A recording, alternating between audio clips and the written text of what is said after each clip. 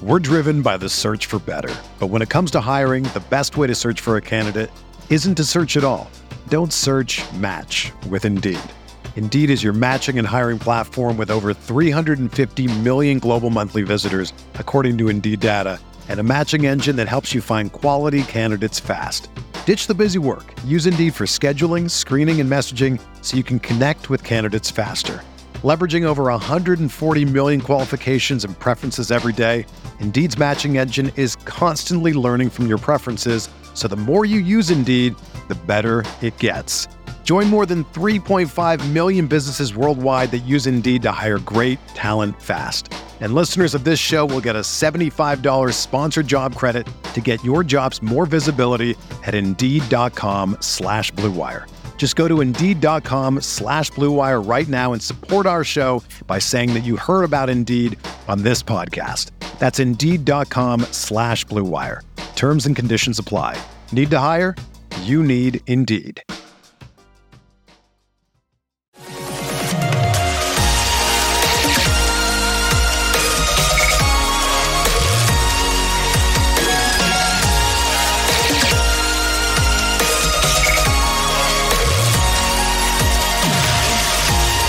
Away we go, episode 617 of the Al Galdi podcast. It is Monday, July 24th, 2023. It is the first week of the rest of our lives.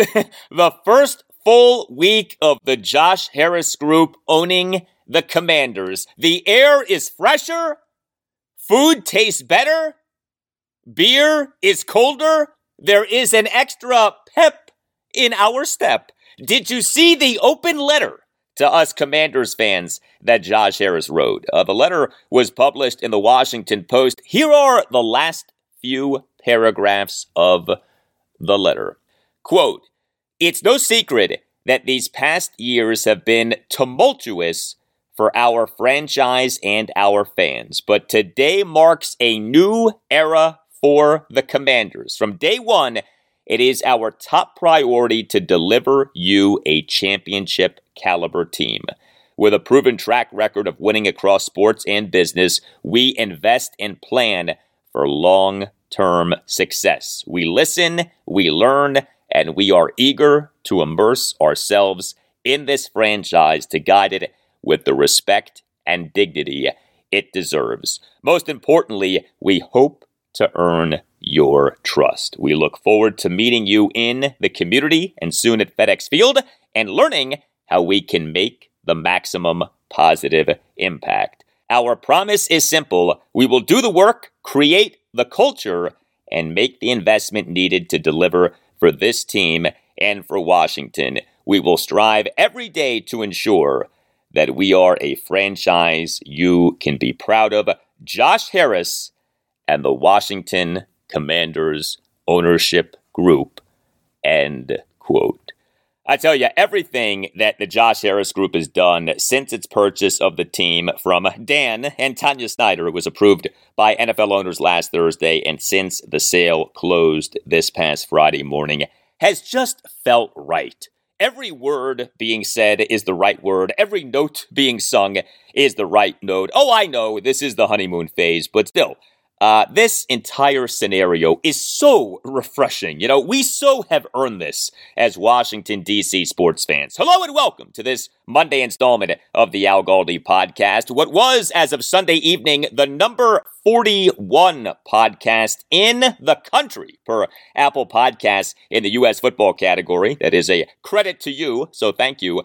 Coming up next segment, a conversation with Commanders insider JP Finlay of NBC4. You know, JP called this. He back in January highlighted Josh Harris as the person to watch in the sale of the Commanders, and sure enough, Harris bought the team. I'm going to talk to JP about how and why he was on Harris before anyone else in the media was, and a lot more, including this new era of Washington football that is upon us, whether we are in fact headed for a new Commander Stadium in Washington, D.C., how JP interprets all that is swirling regarding the name. Oh, yeah, the name.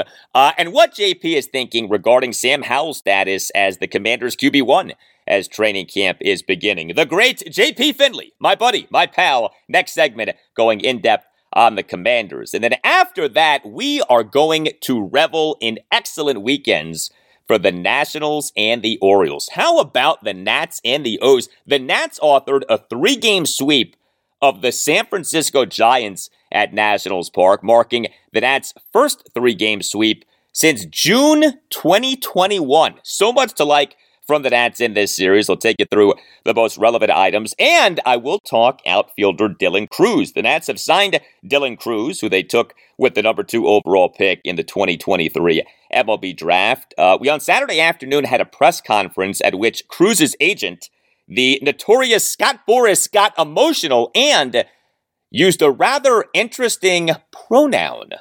I'll explain. And the O's, they ended up winning 3 of 4 games at the American League wildcard leading Tampa Bay Rays. The O's for this regular season now are an American League best 61-38, 2 games ahead of the Rays for the best record in the American League and for first place in the American League East. I mean, you think about these last few days in sports in the D to the M to the V. Commanders sold.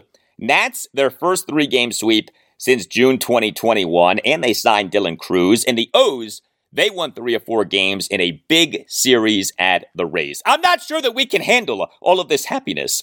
You can tweet me at Al Galdi. You can email me, the Al Galdi podcast at yahoo.com. So much feedback on the sale of the Commanders. It has been great hearing from so many of you. Email from Stanley Evans, right, Stanley? Galdi, I'm in tears as I'm writing this. I know it's just football, but what this team means to me and my family is second to none.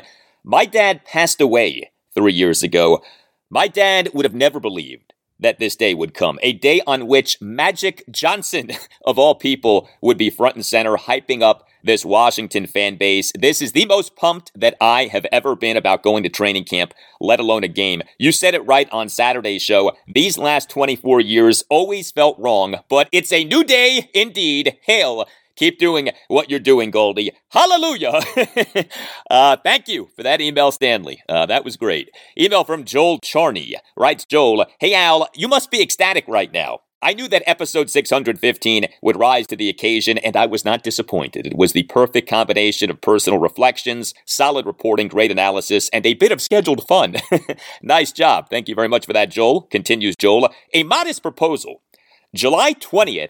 Should henceforth be a holiday in the DMV.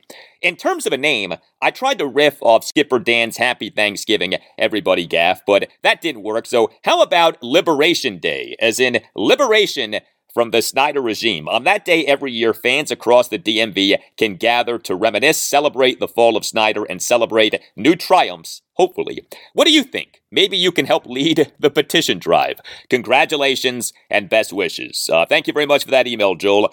What do you think? July 20th, an annual holiday, but only in the Washington, D.C. area. That would be our holiday. Nobody else's holiday. Our holiday. I'm down with that, you know. We could call July 20th our Daniversary. What do you think about that? Daniversary. Happy Daniversary. Every July 20th is our Daniversary. You know, it is fitting that the Dan Snyder era ended in a July, because it was in July 3 years ago, July 2020, that the fall of Dan Snyder truly started. July 2020, right? The eruption of 3 controversies/scandals happened in that unforgettable month of July 2020. The name change, the ownership turmoil, and the workplace misconduct scandal. All 3 of those things erupted in July 2020. And it turned out that all 3 of those things were related, and all 3 of those things, in their own ways, helped lead to the downfall of Dan, a downfall that was completed in July 2023. Email from Joe on the number 3 man in the Josh Harris group. Magic Johnson writes, Joe, love the pod. It still gets me through my gym workouts, and I look forward to everyone. Keep up the excellent work, my friend. I was very impressed with the interview with Magic Johnson on the Today Show on NBC. You can feel his enthusiasm, and for those who are still fans, there is hope. Thank you for the email, Joe. You know, we all knew that Magic Johnson has charisma, okay? I don't think that anyone is stunned by that. But I tell you, this past Friday, to see that charisma at work for one of our teams, to see that charisma in effect in what he said at the press conference at FedEx Field on Friday afternoon, and then how he interacted with fans at the training camp pep rally at FedEx Field, just outstanding. You know, Magic Johnson has one of the greatest smiles that you'll ever see. He seemingly is always happy. He's a very uplifting person, and he has an ability to connect with people. That's special, really special. And we on Friday experienced that. The presence of Magic Johnson in the Josh Harris group, you know, that presence does not seem to be ceremonial. I don't know that anyone knew truly what to think about Magic Johnson in the Josh Harris group when that news first broke. But the more that I think about this, and the more now that we are experiencing this, I think that Magic Johnson in the Josh Harris group could end up being a big-time factor, especially when it comes to negotiations for the new stadium and to reigniting the fan base. Dan Snyder has been one of the least likable people in sports. Magic Johnson is one of the most likable people in sports. Think about that difference. Think about that discrepancy. The likability of Dan versus the likability of Magic. Well, something that most certainly is not likable is a bad lawn. Turf Center Lawns can upgrade your bad lawn big time. Turf Center Lawns offers a variety of residential and commercial landscaping services. It is a local, multi-generational family business serving Maryland, Virginia, and Washington, D.C. Turf Center Lawns offers lawn care programs that will make and keep your lawn lush and green. Turf Center Lawns is outstanding at handling water problems. Intense summer storms can cause water and drainage problems for your home or business. Turf Center Lawns offers affordable and effective grading-based drainage solutions to prevent flooding, erosion, and wet basements and wet crawl spaces. Also, if you are a coach, an athletic director, a booster, know that Turf Center Lawns can create, improve, and or maintain athletic fields. Turf Center Lawns will give you and your team a professional, natural grass athletic field and performs maintenance with a specializing in Bermuda grass fields. Turf Center Lawns installed the original Bermuda grass fields at a number of major venues, including the Commanders FedEx Field when it opened as Jack Kent Cooke Stadium in 1997, Prince George's County Stadium, home of the Orioles AA affiliate, the Bowie Bay Sox, and Arthur W. Purdue Stadium, home of the Orioles Low A affiliate, the Delmarva Shorebirds. Turf Center Lawns also installs and rebuilds baseball and softball infields, batting cages, home putting greens, even bocce courts. If you have landscaping needs, drainage issues, or athletic field needs, contact Turf Center Lawns. Consultations and estimates are free. You have nothing to lose. Call 301-384-9300 or visit turfcenterlawns.com. That's 301-384-9300 or turfcenterlawns.com. And make sure that you tell Turf Center Lawns that Al Galdi sent you. Turf Center Lawns is comprised of experts in their field. They share a deep commitment to exceeding customer expectations on every job, whether large or small. Look, when you hire Turf Center Lawns, your satisfaction is guaranteed. Call 301-384-9300 or visit turfcenterlawns.com. That's 301-384-9300 or turfcenterlawns.com. And make sure that you tell Turf Center Lawns that Al Galdi sent you.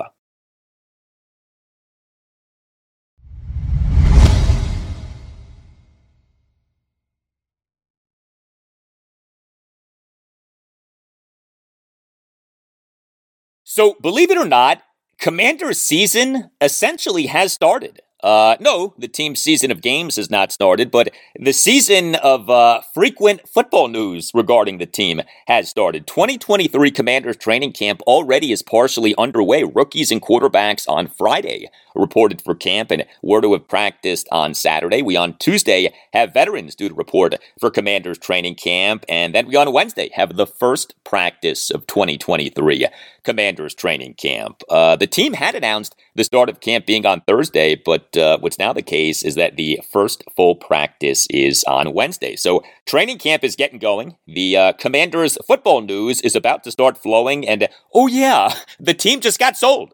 Last Thursday and Friday, a 2-day stretch like few others in Washington, D.C. sports history. NFL owners last Thursday voted unanimously to approve the sale of the Commanders from Dan and Tanya Snyder to the Josh Harris Group.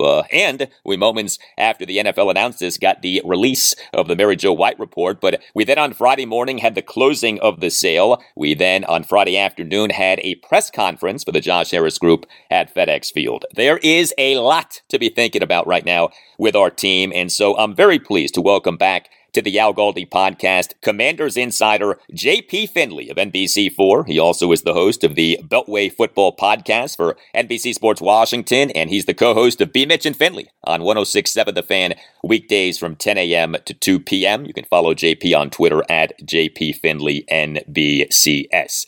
JP, my friend, it is great to talk to you. How are you? I'm great, man. The kind of like the joyous moment of Thursday and Friday of this thing actually getting to the finish line and being done, kind of like the joyous immediacy of it kind of starts to fade, and you kind of realize, like, okay, well, what exactly is going to happen? And I think it's important to note, like, Josh Harris isn't going to block anybody or tackle anybody, I mean, I think his impact will take time from, what we see on the field. But I think you're already seeing, I mean, I don't know if you saw that he wrote that letter kind of to fans, an open letter, and put it in the post. Like, just stuff like that. One, writing an open letter to fans, but two, mending fences with the post is just so smart and professional. And what I've said throughout this thing is competent professional sports ownership shouldn't be like a goal, but for Commanders fans it is, because that just hasn't existed for so long, and you're already seeing it. And what's he done with the Sixers? They're contenders, right? They're making the playoffs every year. The Devils, I think they've turned around pretty significantly. I'm not the biggest NHL guy, but I know they had a great season, and you just hope stability and getting back, making it where the playoffs are the expectation and championships are a legitimate conversation is what everybody wants.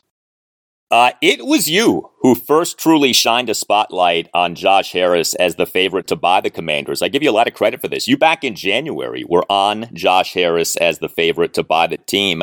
Was that based more on intel or intuition?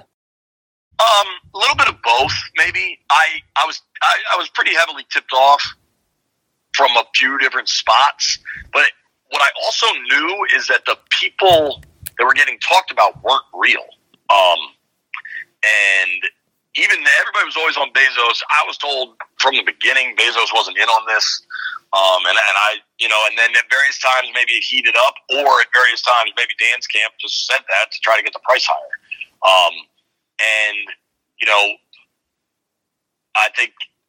I think the price was really significant, and I knew the Harris Group was going to be after this until the end.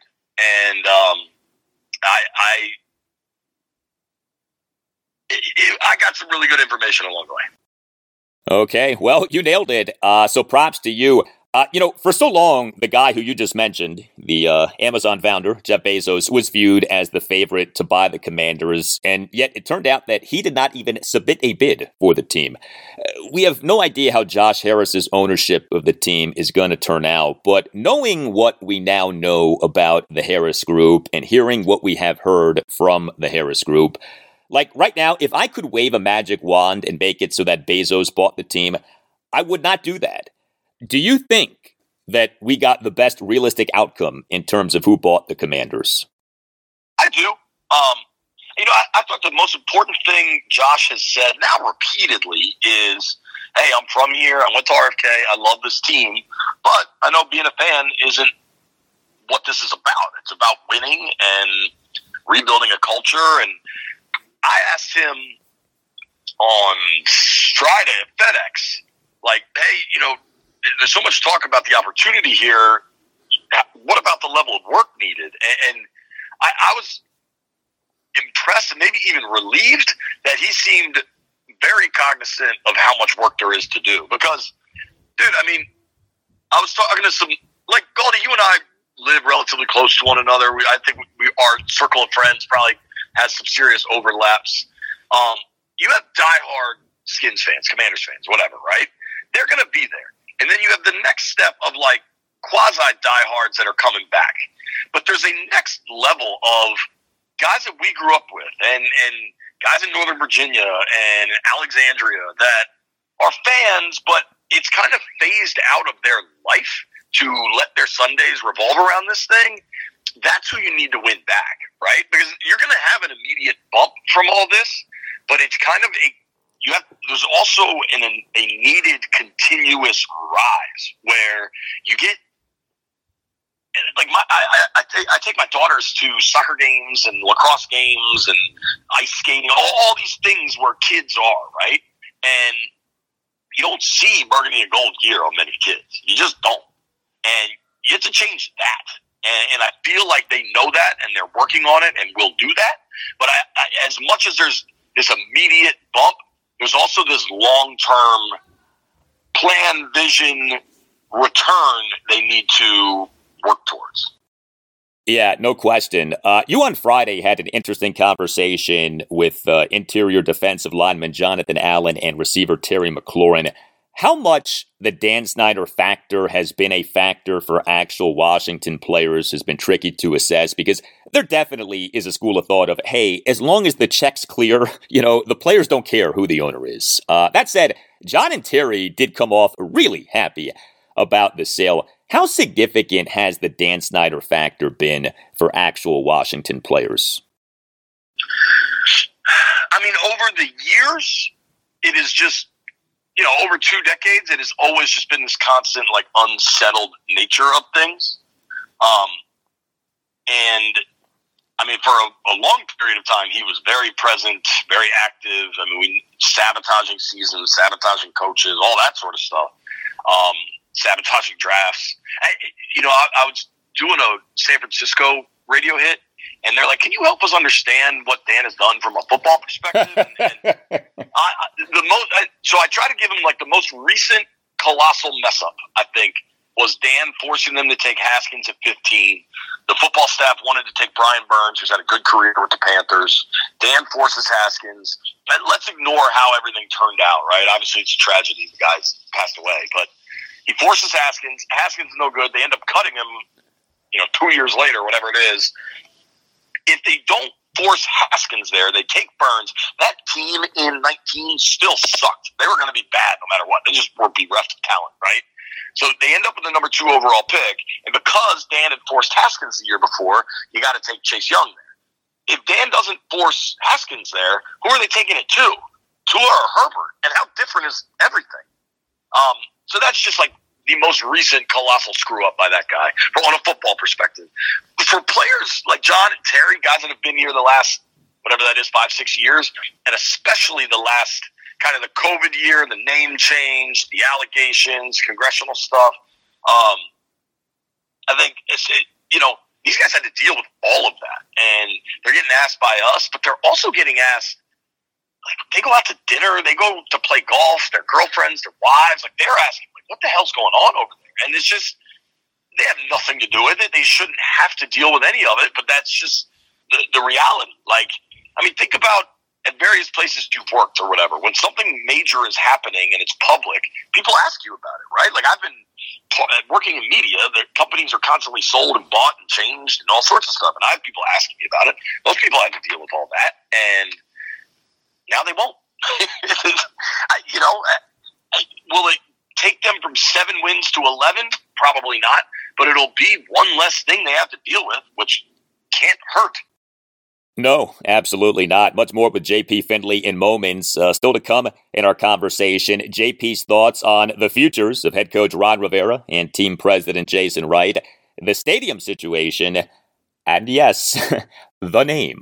But here's a name that you should most definitely know: Paulson and Nace. If you have a case, contact Paulson and Nace. Paulson and Nace is a Washington, D.C.-based family law firm dedicated to promoting the rights of seriously injured persons and their families. You can call Paulson and Nace at 202-902-7611. And when you call, make sure that you tell Paulson and Nace that Al Galdi sent you.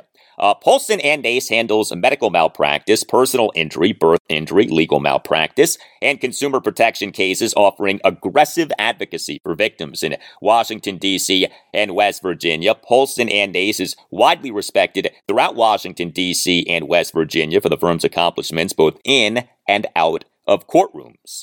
Chris Nace and Matt Nace are dedicated trial attorneys who do not balk in the face of large insurance companies or well-known businesses that have had practices or products that are directly related to the root of your harm.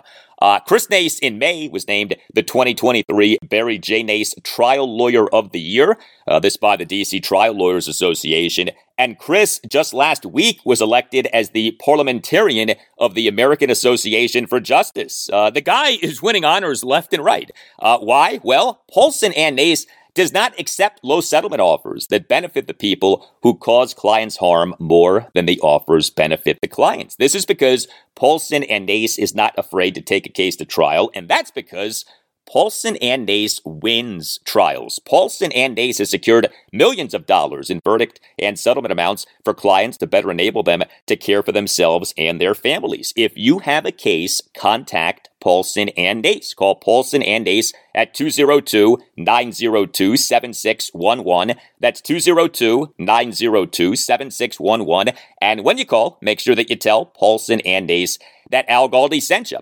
You can also visit paulsonandnace.com. That's paulsonandnace.com. Just make sure that you tell Paulson and Nace that Al Galdi sent you. Paulson and Nace, if you have a case, contact Paulson and Nace. More now with Commanders insider JP Finlay of NBC4. Ron Rivera and Jason Wright. It may well be that both guys are not long for being with the Commanders. Then again, who knows? If I said to you that 9 months from now, one of the two still has his current job with the team, who would you go with as having the best shot at that? Ron or Jason? I guess Jason, but Jason can, and maybe Ron can say it too, that, hey, I wasn't able to do my job at a high level because of Dan, so give me some time. But I think some of, I don't know, man. I probably neither is the real answer. I also think with Jason, it'll be interesting. When he took the job, it was about getting through the rebrand and like rebuilding the team. Jason, he's got family on the West Coast.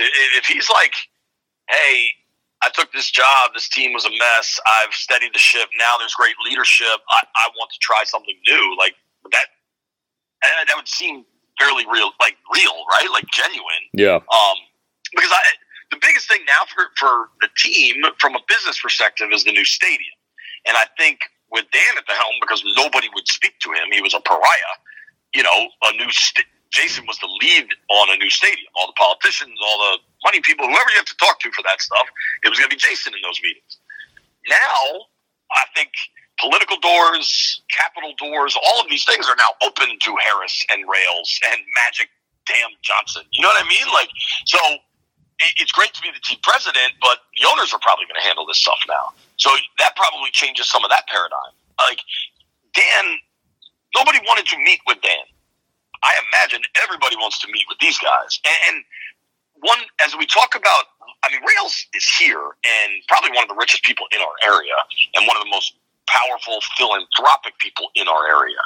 Like, that dude's going to get his calls returned. And I think we'll see here over the next year. I think Mark Ein, I don't know if you know him at all, Al, but he's a really outgoing, nice guy that is very involved in like all aspects of DC kind of community affairs. I think Mark Ein may emerge as kind of the public face of the ownership group, or at least I wouldn't be surprised by that. And, at what point is there enough oxygen left for a guy like Jason, who's a dynamic personality and a clear leader? So Ron, it's about, you got to win 10 games in a playoff game, probably is my guess. Ron's equation is much simpler, and it's probably heavily tilted, not against him, but there's 3 years of concrete evidence of what you've done, and it's not a lot. So I think the Ron answer is way simpler than the Jason one.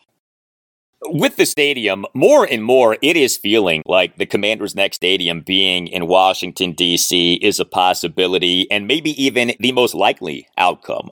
To borrow a phrase from you, is the momentum real for the team's next stadium being in D.C.? Absolutely. I mean, you got publicly all the politicians coming out, right? Privately, when I was in Minnesota talking with some league people, I think there's a lot of support there, and I think the Shield carries a lot of weight, man, when they want to get real involved with something. The fact that I believe it's James Comer. I know it's Comer, C-O-M-E-R. Yeah. A Republican congressman. In general, this is what my political friends have told me. In general, the GOP never does much to help the actual city, and they kind of try to usurp federal authority most of the time. For a Republican congressman to be one of the, I don't even know how you phrase all this stuff out, but the co-sponsors or whatever of trying to move legislation to give the land back to the city is a really, really big deal. So I think there's serious momentum there. I really believe that. And there is political and financial capital that can help that. But you're still dealing with Capitol Hill. So you got politicians I recognize we're not technically in the election year, but we're getting damn close, especially this fall when they're going to be doing things. So you got national politicians, and then you've got local politicians. I mean, you have two, Mendelson and I'm blanking on the other dude's name, but two very vocal, grumpy, we don't want a stadium people. Now maybe that changes. The Mary Jo White report came out. You got new ownership. I think what do politicians locally and nationally care about most is getting reelected, self-preservation. And I do think there's going to be a groundswell of enthusiasm among the D.C. electorate to get this done. And I think that'll help a lot. All right. Everyone's favorite topic, the name. I have to say, I do think that the comments from the number 3 person in the Josh Harris group, Magic Johnson, on Friday morning on the Today Show on NBC have been overblown at least a little bit. I mean, what Magic said was, quote, "I think everything's on the table, especially after this year. We'll see where we are with the name," end quote. And people took what Magic said on the Today Show as him saying that the Commanders are considering changing their name after this coming season. Twitter blew up over this. I took those comments more as, hey, anything's possible, but we're not sure of anything. We also had Josh Harris on Friday afternoon at the presser at FedEx Field dancing around the name issue. How do you interpret what Johnson and Harris said? Josh has been very neutral, I would say. Magic, I read a little more into it than you allowed, but that's also because I, again, being in Minnesota, talked to somebody that's like, yeah, I wouldn't say the door's closed on that. So I think people got to chill out. It's not going to be Redskins by week 1, relax. I think it's probably still more likely than not that they don't do anything, but I definitely think changing it is a possibility. I don't know that changing it back to Redskins would ever happen, but I do think, and I think we've already seen this, there was a real effort to distance the term Redskins where nobody said it or thought about it, and you know what I mean? That's over because everybody's saying it now. And dude, I like the political discussion that starts happening whenever you talk about the name sucks, and I don't want to enter into that. But the current name also sucks. Just the name Commander sucks. So if they want to make something better, I'm all for it. I do know that over the course of the name change, there was real conversation around better names that perhaps had more fan support, but they chose the path of least resistance. I think legally, trademark applications, all of it. I think they didn't want to have to deal with much of a hassle. I think the new people aren't about path of least resistance. I think they're about doing what's right and what is best. And I think everybody kind of knows the name sucks. To me, there is no new name for the team that is going to be universally accepted. Every new name is flawed in some way. The name change that would generate the most acceptance would be going back to Redskins. Personally, I do think that there's a compelling case for that. And I've talked about this at length on this podcast, including in a conversation with Eunice Davidson and Tony Andrews of the Native American Guardians Association, a Native American group advocating for the Commanders to go back to the name Redskins. That conversation was on episode 609 of this podcast. But look, I also totally recognize that the likelihood of the team going back to the name Redskins is small. That said, especially off Josh Harris and others this past Friday, all willingly saying the word Redskins and not being shy about saying Redskins. It does feel like going back to Redskins isn't the zero chance probability as has been said. What do you think? We always do 100 chips, right, on our podcast. It's an old Rich Tandler game. Who's a guy I'd love to have a beer with right now and just see his smile. But 100 chips on the name stuff, I think you got to say still 60 that it stays Commanders, 35 that it's something else, maybe 5 that it goes back to Redskins. Wow, okay. So not zero, but, not significant. Yeah. But dude, a year ago, it would have been 100 that it stays Commanders and nothing else, I agree. I think that the door is open. However slight. Final question, an actual football question. Imagine that. As someone who covers the team, what is the right way to view Sam Howell as the QB1 as training camp is beginning? He's the guy, and any notion of a quarterback competition with Jacoby Brissett should be minimal, or this is more of a fluid situation and nothing should be assumed. He's it. He's QB1, period, full stop. At least through the Ravens joint practices and the Monday nighter against Baltimore. Now, if so what'll that be? About a month? If the results are really bad between now and then, maybe they go to Brissett. I don't see it happening. But he's it. He's it, and he's going to get every opportunity. And I think he'll prove good enough to keep the job going into week one. There's a lot to like with Sam, and people have really overhyped what Brissett is. Brissett is like a poor man's Alex Smith. The ball does not move much. He averages 160 yards passing in his career, over 48 starts. He can run a little bit. He's great as a short yardage runner. He's really, really great at that. He doesn't turn the ball over, but there's not going to be a lot of yards. And I think the enemy, I think they're going to want more than that, and I think that is how. Good. I'm excited to see what he does. Commanders Insider, JP Finlay of NBC4. JP, I always enjoy talking with you. Thanks so much for your time. Thanks, Al. Always enjoy talking to you, man. JP Finlay, tremendous insight on the Commanders. If you have 20 seconds, please consider rating and reviewing this podcast. You on Apple Podcasts and on Spotify can rate the podcast. 5-star ratings are very much appreciated. And you on Apple Podcasts can write a review saying that you like the podcast. The review does not have to be long, can be just a sentence or two. But the ratings and the reviews help out this podcast a lot. So thank you very much for doing them. We're driven by the search for better. But when it comes to hiring, the best way to search for a candidate isn't to search at all. Don't search, match with Indeed.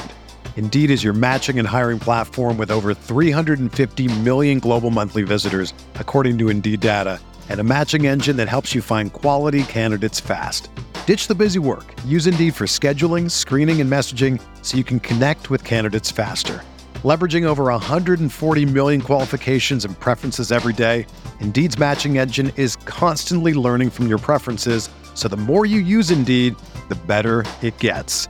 Join more than 3.5 million businesses worldwide that use Indeed to hire great talent fast. And listeners of this show will get a $75 sponsored job credit to get your jobs more visibility at Indeed.com/Blue Wire. Just go to Indeed.com/Blue Wire right now and support our show by saying that you heard about Indeed on this podcast. That's Indeed.com/Blue Wire. Terms and conditions apply. Need to hire? You need Indeed. Hey, it's Kaylee Cuoco for Priceline. Ready to go to your happy place for a happy price? Well, why didn't you say so? Just download the Priceline app right now and save up to 60% on hotels. So whether it's Cousin Kevin's Kazoo Concert in Kansas City, go Kevin, or Becky's Bachelorette Bash in Bermuda, you never have to miss a trip ever again. So download the Priceline app today. Your savings are waiting. Go to your happy place for a happy price. Go to your happy price, Priceline.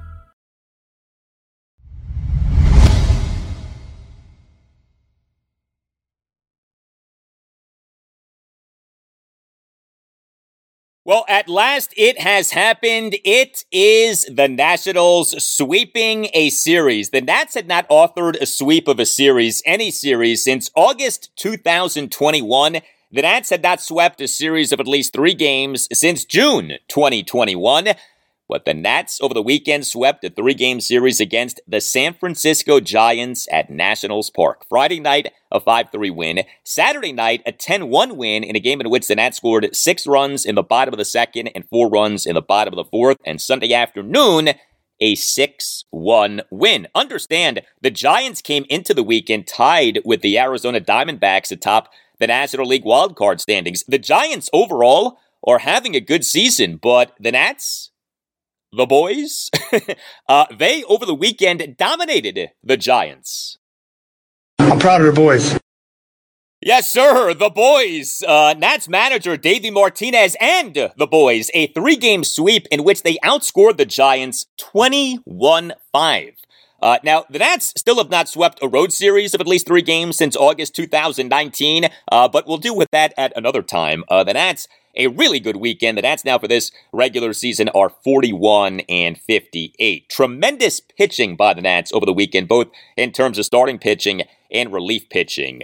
Very nice to see Mackenzie Gore do as he did in this 6-1 win on Sunday afternoon. Gore tossed 5 scoreless innings with 8 strikeouts. He gave up just 4 hits, a double, and 3 singles. He issued 2 walks. He did throw a lot of pitches. He over his 5 innings threw 90 pitches, 56 strikes versus 34 balls. But this, to me, was Gore's best outing in nearly a month. The 8-3 win at the San Diego Padres on June 25th. Gore in that game, 1 run in 5 innings with 9 strikeouts, including striking out the ex-Nat, Juan Soto, with runners at the corners and 2 outs in what ended up only being a 1-run Padres 5th. Mackenzie Gore now, for this regular season, 20 starts, an ERA of 4.37. His ERA has crept up lately, but it went down on Sunday afternoon. And Gore has the strikeouts per 9 innings of 10.87. He has been by far the best strikeout pitcher among Nats starting pitchers this season. The best pitcher among Nats starting pitchers this season has been Josiah Gray, and he in Game 2 of this series was good yet again. Gray in the 10-1 win on Saturday night allowed 1 run in 7 innings. Now, he did walk 3 of the first 5 batters he faced, but he then settled down, did not issue a walk the rest of the outing, and ultimately in the outing gave up just 4 hits, a double, and 3 singles. He recorded 4 strikeouts. He threw 87 pitches, 58 strikes versus 29 balls. So Josiah Gray now for this regular season, 20 starts at ERA of 3.45. His whip is 144, but he has shown an ability to limit runs, so despite putting guys on base. And then Jake Irvin in Game 1. Irvin in the 5-3 win on Friday night, 3 runs in 6 2/3 innings with 9 strikeouts versus 1 walk. He gave up 5 hits, 2 home runs, and 3 singles. He threw a lot of pitches, but also a lot of strikes. He threw 111 pitches, but 75 strikes versus just 36 balls. Irvin was coming off a bad outing, the 9-6 loss at the St. Louis Cardinals on July 15th. Irvin in that game was bad for the first time in 6 starts since having his turn in the rotation skipped. He allowed 4 runs in 3 innings, but Irvin this past Friday night was at least decent for a 6th time in 7 starts since having his turn in the rotation skipped. He is doing a nice job in making his case for being part of the Nats' future. And the Nats' bullpen in this 3-game sweep of the Giants was good. Yes, I said good. A Nats bullpen that had been reeling had an effective, no-drama weekend. Nats relievers over the 3 games in the series combined to allow 1 run in 8 and a third innings. Funny what happens with your bullpen when you get good starting pitching and you don't have to lean on your bullpen so much. So really good pitching by the Nats in this 3-game sweep of the Giants, and really good hitting by the Nats in the series. More good work by C.J. Abrams as the Nats leadoff batter. He was the Nats starting shortstop and number 1 batter in each of the 3 games in the series. The 6-1 win on Sunday afternoon, Abrams went 0 for 4 with an RBI sac fly, but the 10-1 win on Saturday night, Abrams on his bobblehead night went 2 for 5 with a 2-run homer and a single, and the 5-3 win on Friday night, Abrams went 2 for 4 with a solo homer and a single. C.J. Abrams now over 12 games as the Nats' number 1 batter, a batting average of .380, an on-base percentage of .407, and a slugging percentage of .620. He has thrived batting in that number 1 spot. So this coming Tuesday is July 25th. The following Tuesday is August 1st, which is 2023 MLB trade deadline day. We know that third baseman Jeimer Candelario is the Nats' number 1 trade chip this season. But what about Lane Thomas? Is he about to be traded? I actually think that the Nats should lean toward keeping Thomas as a piece for the future, but boy, did he have a good weekend.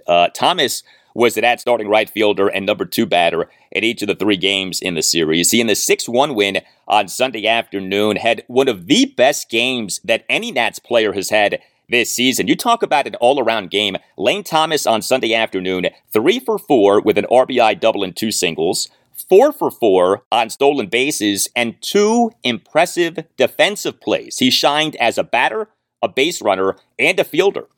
Thomas, in an Nats 2-run first, had a 1-out single off Giants third baseman J.D. Davis into left field, and Thomas had a steal of second base. Thomas, in an Nats 1-run third, had a first pitch leadoff opposite field single to shallow right center field and steals of second and third base. Thomas, in an Nats 2-run fourth, had a 2-out RBI double off the left field warning track for a 5-0 Nats lead, and he had a steal of third base. Thomas made a very nice catch for the third out in the top of the fourth. He, with runners on second and third, and the Nats holding a 3-0 lead, made a sliding forward catch of a 2-out opposite field liner by Casey Schmidt. And Thomas, in the top of the 8th, had a put-out and an outfield assist on a 9-3 double play. He made a leaping backhanded catch on the warning track of a 1-out fly ball by Patrick Bailey, and then fired the ball to first base to retire a retreating Wilmer Flores. What a game by Lane Thomas on Sunday afternoon. He, in the 10-1 win on Saturday night, went 1 for 5 with an RBI double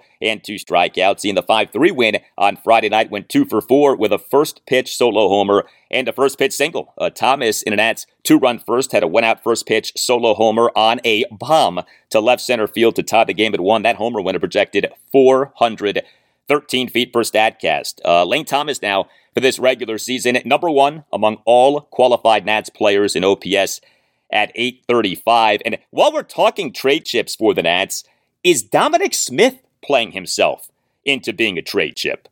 Smith was the Nats starting first baseman and number 6 batter for each of the final 2 games of this 3-game sweep of the Giants. He, in the 6-1 win on Sunday afternoon, went 2 for 4 with a 2-run single and another single. Smith, in the Nats 2-run first, had a 2-out 2-run single to right field for a 2-0 Nats lead. He, in the 10-1 win on Saturday night, went 2 for 4 with 2 RBI singles. Dominic Smith, for this regular season, has a slugging percentage of just .355. He has hit for no power, but his on-base percentage is .338. That's pretty good.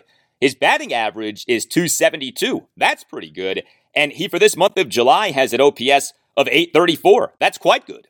You know, oftentimes with trade deadline deals in baseball, it's not just about what a guy's doing for the season, it's what a guy is doing at that moment. And so you can have a guy who overall has not had a really good season, but is in the moment playing well, is over the last few weeks playing well, and you can get something for that guy. I wonder if maybe possibly the Nats can get something for Dominic Smith. We'll see. And I also want to give props to the Nats catchers in this 3-game sweep of the Giants. Lots of offense from Keibert Ruiz and Riley Adams. Keibert was the Nats starting catcher and number 5 batter in each of the first 2 games of the series. He, in the 10-1 win on Saturday night, went 2 for 3 with an RBI single, another single, and a walk. He, in the 5-3 win on Friday night, went 1 for 4 with an RBI double. And Riley Adams, he, in the 6-1 win on Sunday afternoon as the Nats starting catcher and number 7 batter, 2 for 4 with a solo homer and a single. Adams in the Nats 2-run fourth, a leadoff single up the middle on a 1-2 pitch, and Adams in the Nats 1-run fifth, a 2-out solo homer to left field on an 0-2 pitch for a 6-0 Nats lead. So you look at Keibert Ruiz. He, for this month of July, batting average of .306, on-base percentage of .358, slugging percentage of .510.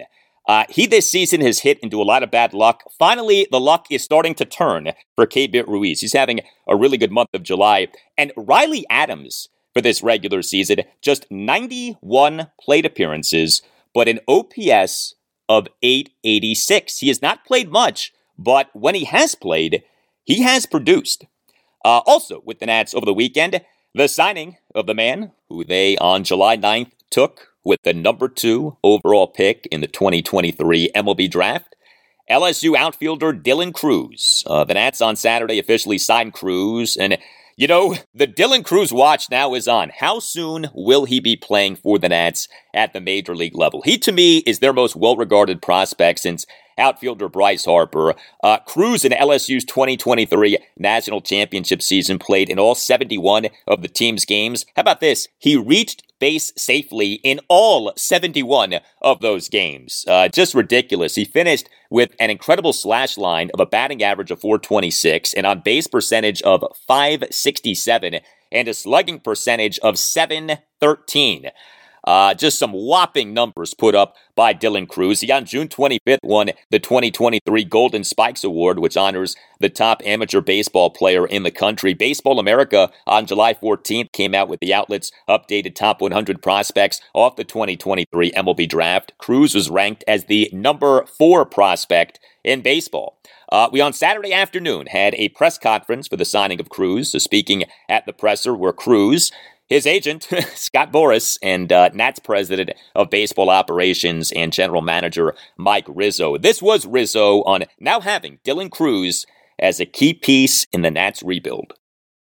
Well, it's always great to add a keystone type of player in the organization. Like I've said before, we've been here before, and when I was out and about seeing some of the top players in the country this year, I knew I had my pick when I left the University of Mississippi against LSU. So it was something that we there was a lot of decision making, there was a lot of thought put into this, but my instinct was when I left that ballpark, I knew who we were taking.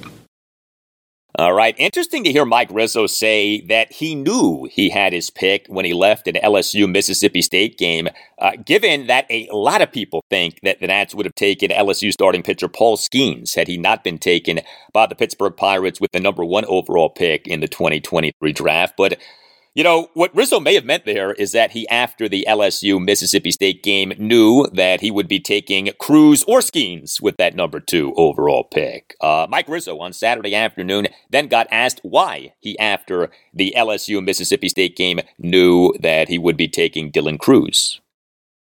Over the years, my experience in the draft, this was just a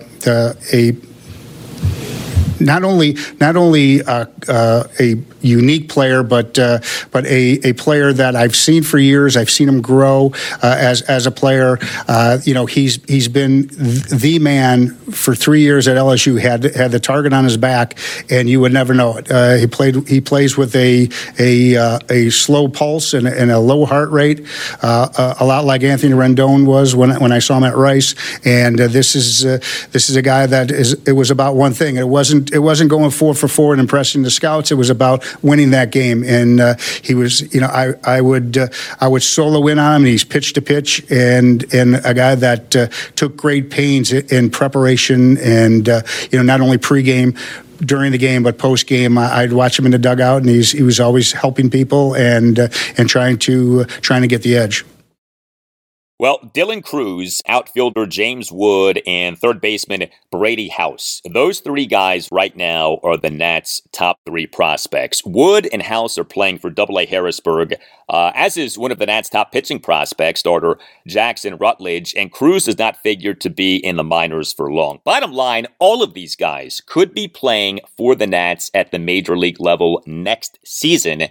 To say nothing about starting pitcher Cade Cavalli, hopefully being back next season from Tommy John surgery that he underwent in March. Now, as for Scott Boras, at this press conference on Saturday afternoon, he got emotional. Boras famously has a very good relationship with the Nats owners, the Lerners. He had an especially good relationship with the late Ted Lerner, who passed away in February at the age of 97. This was Boras on Saturday afternoon. I want to point out one other thing, if I may, is that today the final point of our negotiation was to ask that Annette Lerner come and meet Dylan and his family. And she came today. And she's a special lady, and we all have a very lost Ted. We all built a championship here. And we did it with core players like Rendon and Harper and Strasburg and Worth. And to see this next generation come, and with Mark and Judy and having Annette here, I wanted the Cruz family and Dylan to meet that history, to share in it and watch it grow, and let her meet the next future of the next generation of what Ted wanted. So how about that? Scott Boras, maybe / probably the most powerful agent in all of sports, getting emotional right there. He is human after all. Who knew? But also in that cut that I just played for you was Boras using the pronoun we. Did you notice that? Quote, "We all built a championship here," end quote. We all built a championship here. Yeah, Scott Boras, quote, "We all built a championship here," end quote. We. Scott Boras apparently is part of the Nats organization. We. Unbelievable. Next up for the Nats, a 3-game series against the National League worst Colorado Rockies at Nationals Park. Yes, we will have a 3-game series between the two worst teams in the National League, in the Nats and the Rockies. Game 1 Monday night at 7:05. Patrick Corbin will be the Nats starting pitcher. Game 2 Tuesday night at 7:05. Trevor Williams will be the Nats starting pitcher. And Game 3 Wednesday afternoon at 12:05. Jake Irvin will be the Nats starting pitcher.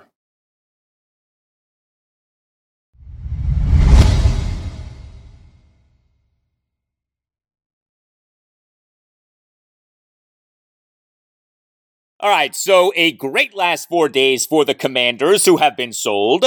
A great last 3 days for the Nationals, who authored their first sweep of a 3-game series since June 2021. And a great last 4 days for the Orioles, who won 3 of 4 in their biggest series of the season so far. A big 4-game series at the American League wildcard leading Tampa Bay Rays. Thursday evening, a 4-3 10-inning win, despite the O's blowing a 3-1 7th-inning lead. Friday evening, a 3-0 loss. Saturday, a 6-5 win, despite the O's blowing a 5-0 6th-inning lead. Sunday afternoon, a 5-3 win, despite the O's blowing a 3-0 4th-inning lead. So the O's in the series won 3 of the 4 games despite blowing a significant lead in each of the team's 3 wins. But hey, a win is a win.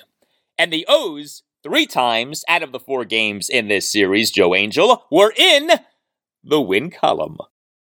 And the Orioles again in the win column. That is correct, Joe. The win column. The O's for this 2023 regular season now are an American League best 61-38. 2 games ahead of the Rays for the best record in the American League and for first place in the American League East. You know, the Rays' home ballpark, Tropicana Field, a.k.a. the Trop, had been a house of horrors for the O's. The O's went just 4-17 in games at Tropicana Field over the previous 3 regular seasons, 2020 through 2022. But the O's now in this regular season are 4-2 at the Trop. This was O's manager Brandon Hyde during his postgame session with reporters on Sunday afternoon. Yeah, tough place to play. Trouble playing here in the past, and we just played 4 really good games against a really good team, and just really proud of all of our guys' effort. It's going to take 26 or more the rest of the way. Everybody contributed. I thought we did a lot of things well this series, and hopefully we can keep it rolling into Philly.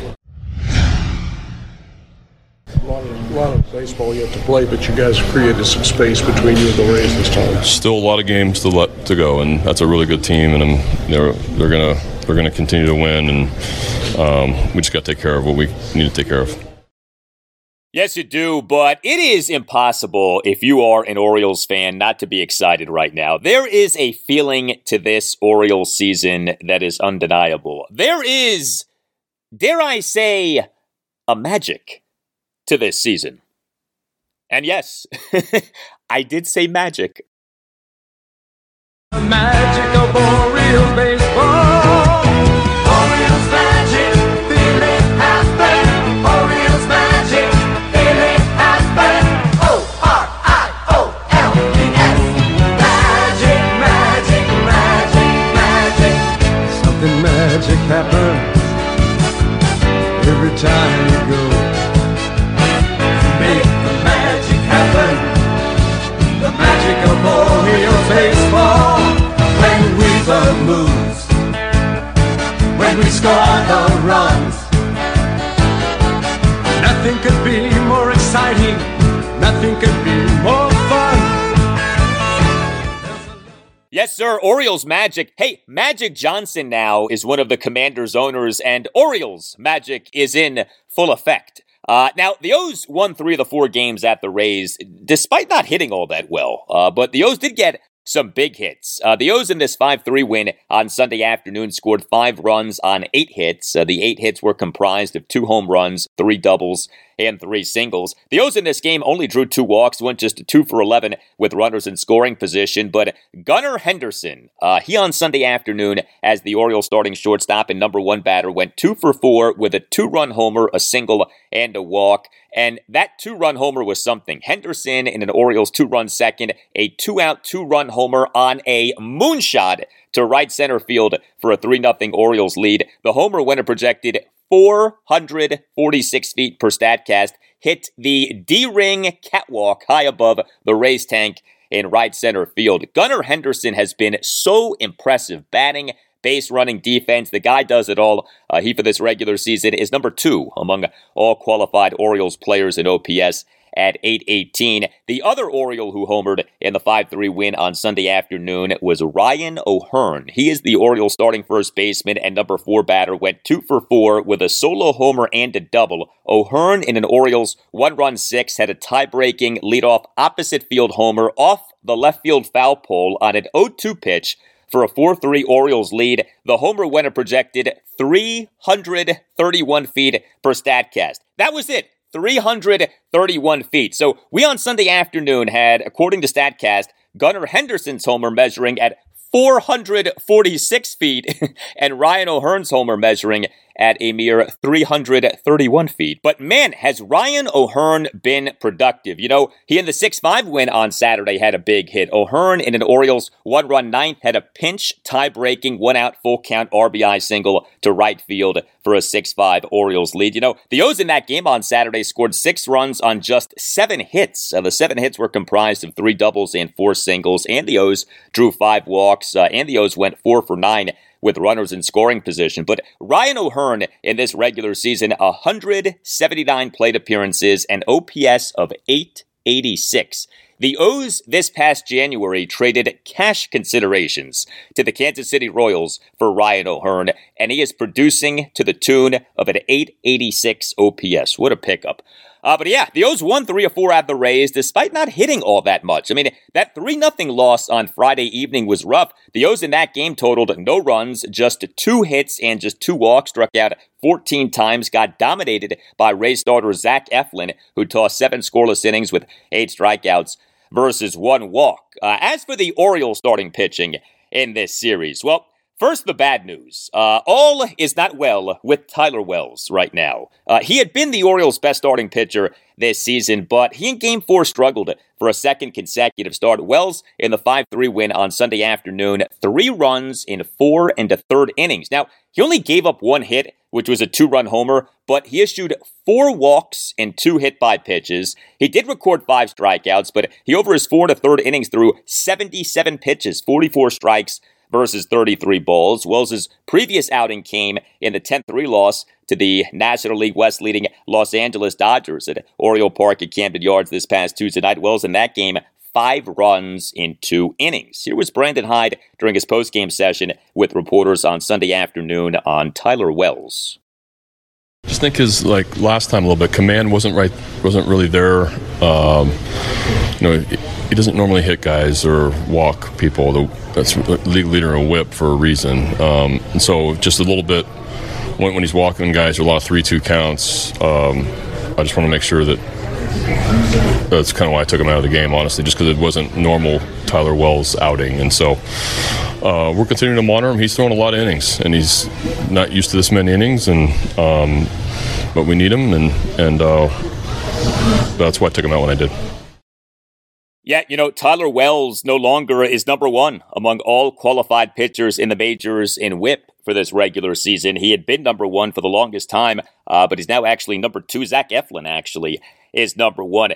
You hope that Wells isn't injured. He does have an injury history. Wells last season was on the 15-day injured list from July 28th, 2022 to September 7th, 2022. Due to lower left side discomfort, and he ended the season on the 15-day IL due to right shoulder inflammation, and Wells' 2021 season ended with him on the 10-day injured list due to right shoulder inflammation. It's important to remember that Tyler Wells is a converted reliever. He was a reliever as recently as that 2021 season. But the Orioles did get good starting pitching in each of the first 3 games of this series at the Rays. The 6-5 win on Saturday, Grayson Rodriguez, 2 runs in 5 2/3 innings with 6 strikeouts. He gave up just 3 hits, a double and 2 singles. He issued 2 walks. He threw 93 pitches, 56 strikes versus 37 balls. The 3-0 loss on Friday evening, Kyle Bradish was good to at least some extent for an 8th consecutive start. He allowed 2 runs in 6 innings with 5 strikeouts versus 1 walk. He gave up 6 hits, a homer, 2 doubles, and 3 singles. Did issue 2 wild pitches. He threw 93 pitches, 61 strikes versus 32 balls, and the 4-3 10-inning win on Thursday evening. Kyle Gibson was solid, 3 runs in 6 innings with 8 strikeouts, and 2 of the runs charged to Gibson came on a double that was given up by reliever Yennier Cano. As for the Orioles bullpen in winning 3 of 4 games at the Rays, the results were mixed. Now, the O's in their 5-3 win on Sunday afternoon got great bullpen work. 3 Orioles relievers combined for 4 2/3 scoreless innings with 6 strikeouts. Mike Baumann tossed 2 2/3 scoreless and hitless innings. Brandon Hyde, during his postgame session with reporters on Sunday afternoon, called Baumann the player of the game. Yennier Cano was good in this game, a perfect bottom of the 8th, and Felix Bautista tossed a scoreless bottom of the 9th with 3 swinging strikeouts, although he did give up 2 singles. But, I mentioned Yennier Cano in the 4-3 10-inning win on Thursday evening, giving up a 2-run double. He, to the first batter he faced, gave up a game-tying 2-run opposite field double by Yandy Diaz to the right center field gap on a 1-2 pitch to tie the game at 3 in the bottom of the 7th. And Cano in the 6-5 win on Saturday gave up another big hit. He officially tossed 2/3 of a scoreless inning, but he, to the first batter he faced, gave up a 1-out RBI single by Isaac Paredes to center field on a 1-2 pitch in the bottom of the 7th to cut the Orioles' lead to 5-3. Yennier Cano in recent weeks has become rather hittable. And speaking of hittable, the new guy, Shintaro Fujinami.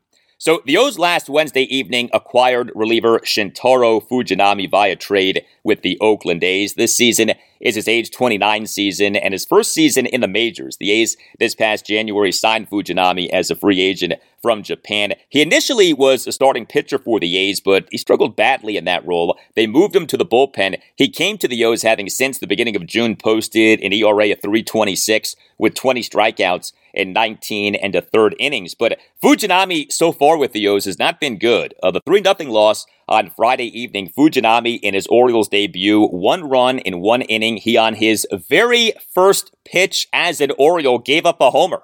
He in the bottom of the 7th gave up a leadoff first pitch homer by Jose Siri to left field for a 3-0 Rays lead, although the homer did go just a projected 359 feet per Statcast. But then in the 6-5 win on Saturday, Fujinami 2 runs in 2/3 of an inning. He in the bottom of the 8th allowed 2 runs to tie the game at 5. He began his appearance by issuing 2 walks and a wild pitch and ended his appearance by giving up a 2-out RBI single by Randy Arozarena on a 1-2 pitch to tie the game at 5, although the single was a one-hopper that skipped by Orioles shortstop Jorge Mateo. But Fujinami in this appearance threw just 9 strikes versus 14 balls. So, look, this series at the Rays was a battle, okay, no doubt, but a terrific job by the O's in winning 3 of 4. Next up for the O's, a 3-game series at the Philadelphia Phillies. Game 1, Monday evening at 6:40. Dean Kramer will be the Orioles starting pitcher. Game 2, Tuesday evening at 6:40. Kyle Gibson will be the Orioles starting pitcher. And Game 3, Wednesday evening at 6:05. Kyle Bradish will be the Orioles starting pitcher.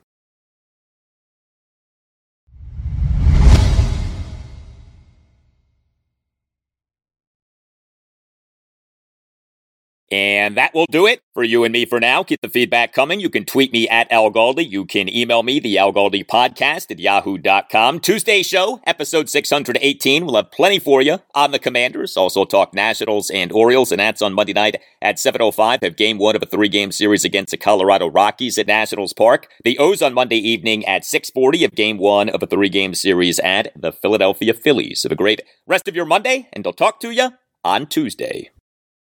We all built a championship here.